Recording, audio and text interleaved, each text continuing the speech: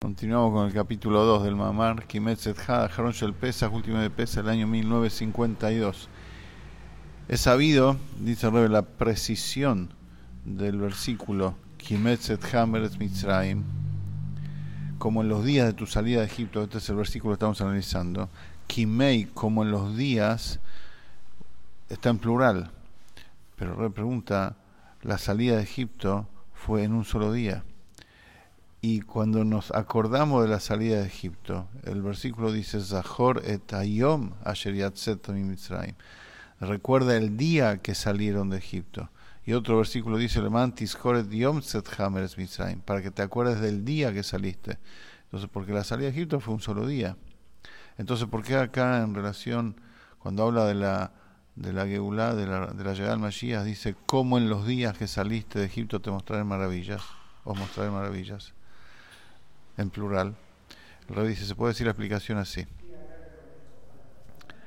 En el éxodo de Egipto está incluido también Kriyat Yam-Suf, la partición del mar.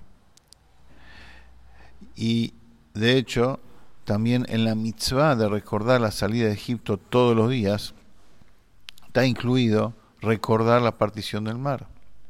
Y también en la mitzvah de relatar el éxodo de Egipto, la primera noche de Pesaj, fuera de Israel, las dos primeras noches de Pesaj, también está incluido la partición del mar. Entonces, por eso dice Kimei en plural, porque si uno lee la Torá, ve claramente por qué. Porque hasta la partición del mar no habían salido del todo de Egipto. El faraón con su ejército los perseguían y había muchos que tenían miedo. Recién después que se partió el mar y el ejército con el faraón quedaron ahí, menos el faraón, todos quedaron ahí, recién ahí se liberaron. Entonces esa fue una semana de salida de Egipto. Por eso dice Kimei Zetha, como los días que saliste. Fue toda una semana. Entonces la pregunta ahora es al revés. ¿Por qué dice cuando tenemos que recordar la salida de Egipto, dice recuerda el día que saliste de Egipto? Y no dice recuerda los días que saliste de Egipto. Contesta porque lo principal de este recuerdo del éxodo de Egipto es recordar el 15 de Nisan, la salida propiamente dicha de Egipto. Esa es la mitzvah. Y si no recordamos la partición del mar, no dejamos de cumplir la mitzvah. Es decir, si recordamos la partición del mar como lo hacemos todos los días en la tefilá, es una mitzvah más completa. Pero si recordamos solamente todos los días el día 15 de Nisan, que ese día Hashem nos sacó de Egipto, cumplimos la mitzvah. Ahora, ¿qué significa entonces el versículo como en los días que saliste de Egipto os mostraré maravillas? Que la Geulá, la redención futura, van a haber milagros y maravillas que hubieron en la salida de Egipto, efectivamente. Y también va a haber milagros y maravillas como los milagros y maravillas que sucedieron en la partición del mar. Como está escrito que Hashem va a partir el río, dice, va a partir un mar también cuando llegue el Mashiach.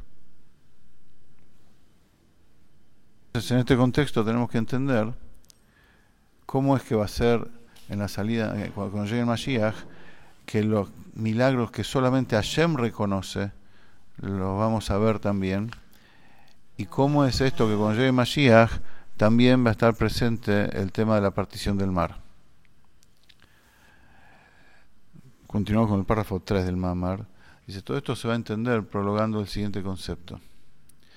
La raíz, esto que decimos, que la raíz de los milagros que Hashem hace a través de los canales naturales es superior, como explicamos en la clase pasada, vienen de un estrato divino más profundo que la raíz de los milagros con los cuales Hashem quiebra las leyes naturales.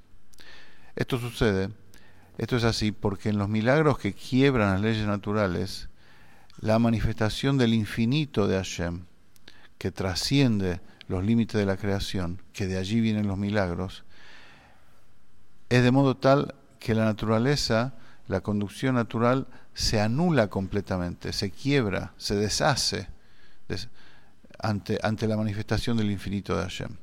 O sea, se mueven, cambian los códigos. El agua, en vez de correr fluidamente líquida, se para como muralla, sólida. O sea, para Hashem mostrar su presencia todopoderosa, su presencia ilimitada, ¿qué hace? Muestra que Él puede hacer que para Él lo mismo, que el agua fluya líquida, y como Él es el dueño, entonces muestra y hace que el agua se quede sólida. Pero en los milagros, en los milagros que se manifiestan a través de los canales naturales, entonces ahí el infinito de Hashem, que trasciende la naturaleza, está en el mundo propiamente dicho.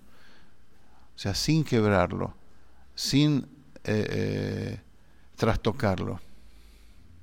Y dado que el mundo propiamente dicho, o sea, es limitado, y límite e ilímite son dos cosas opuestas.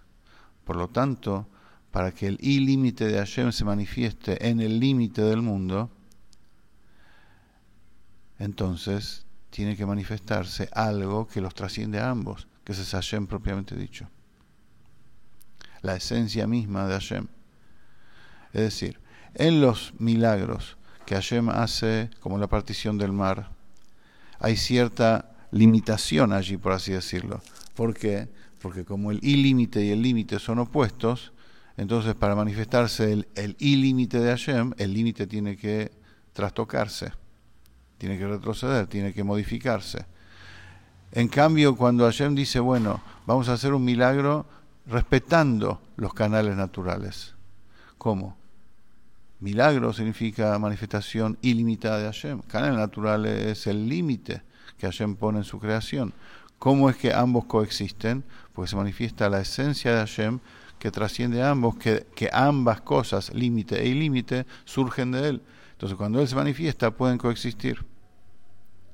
Y otra explicación, en relación a los milagros que se invisten, que vienen vía los canales naturales.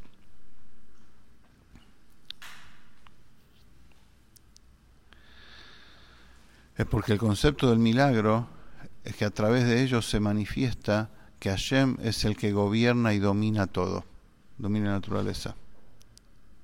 Y este concepto, que Hashem domina la naturaleza, se ve más abiertamente cuando no se quiebra la naturaleza, cuando el milagro es vía los conductos naturales.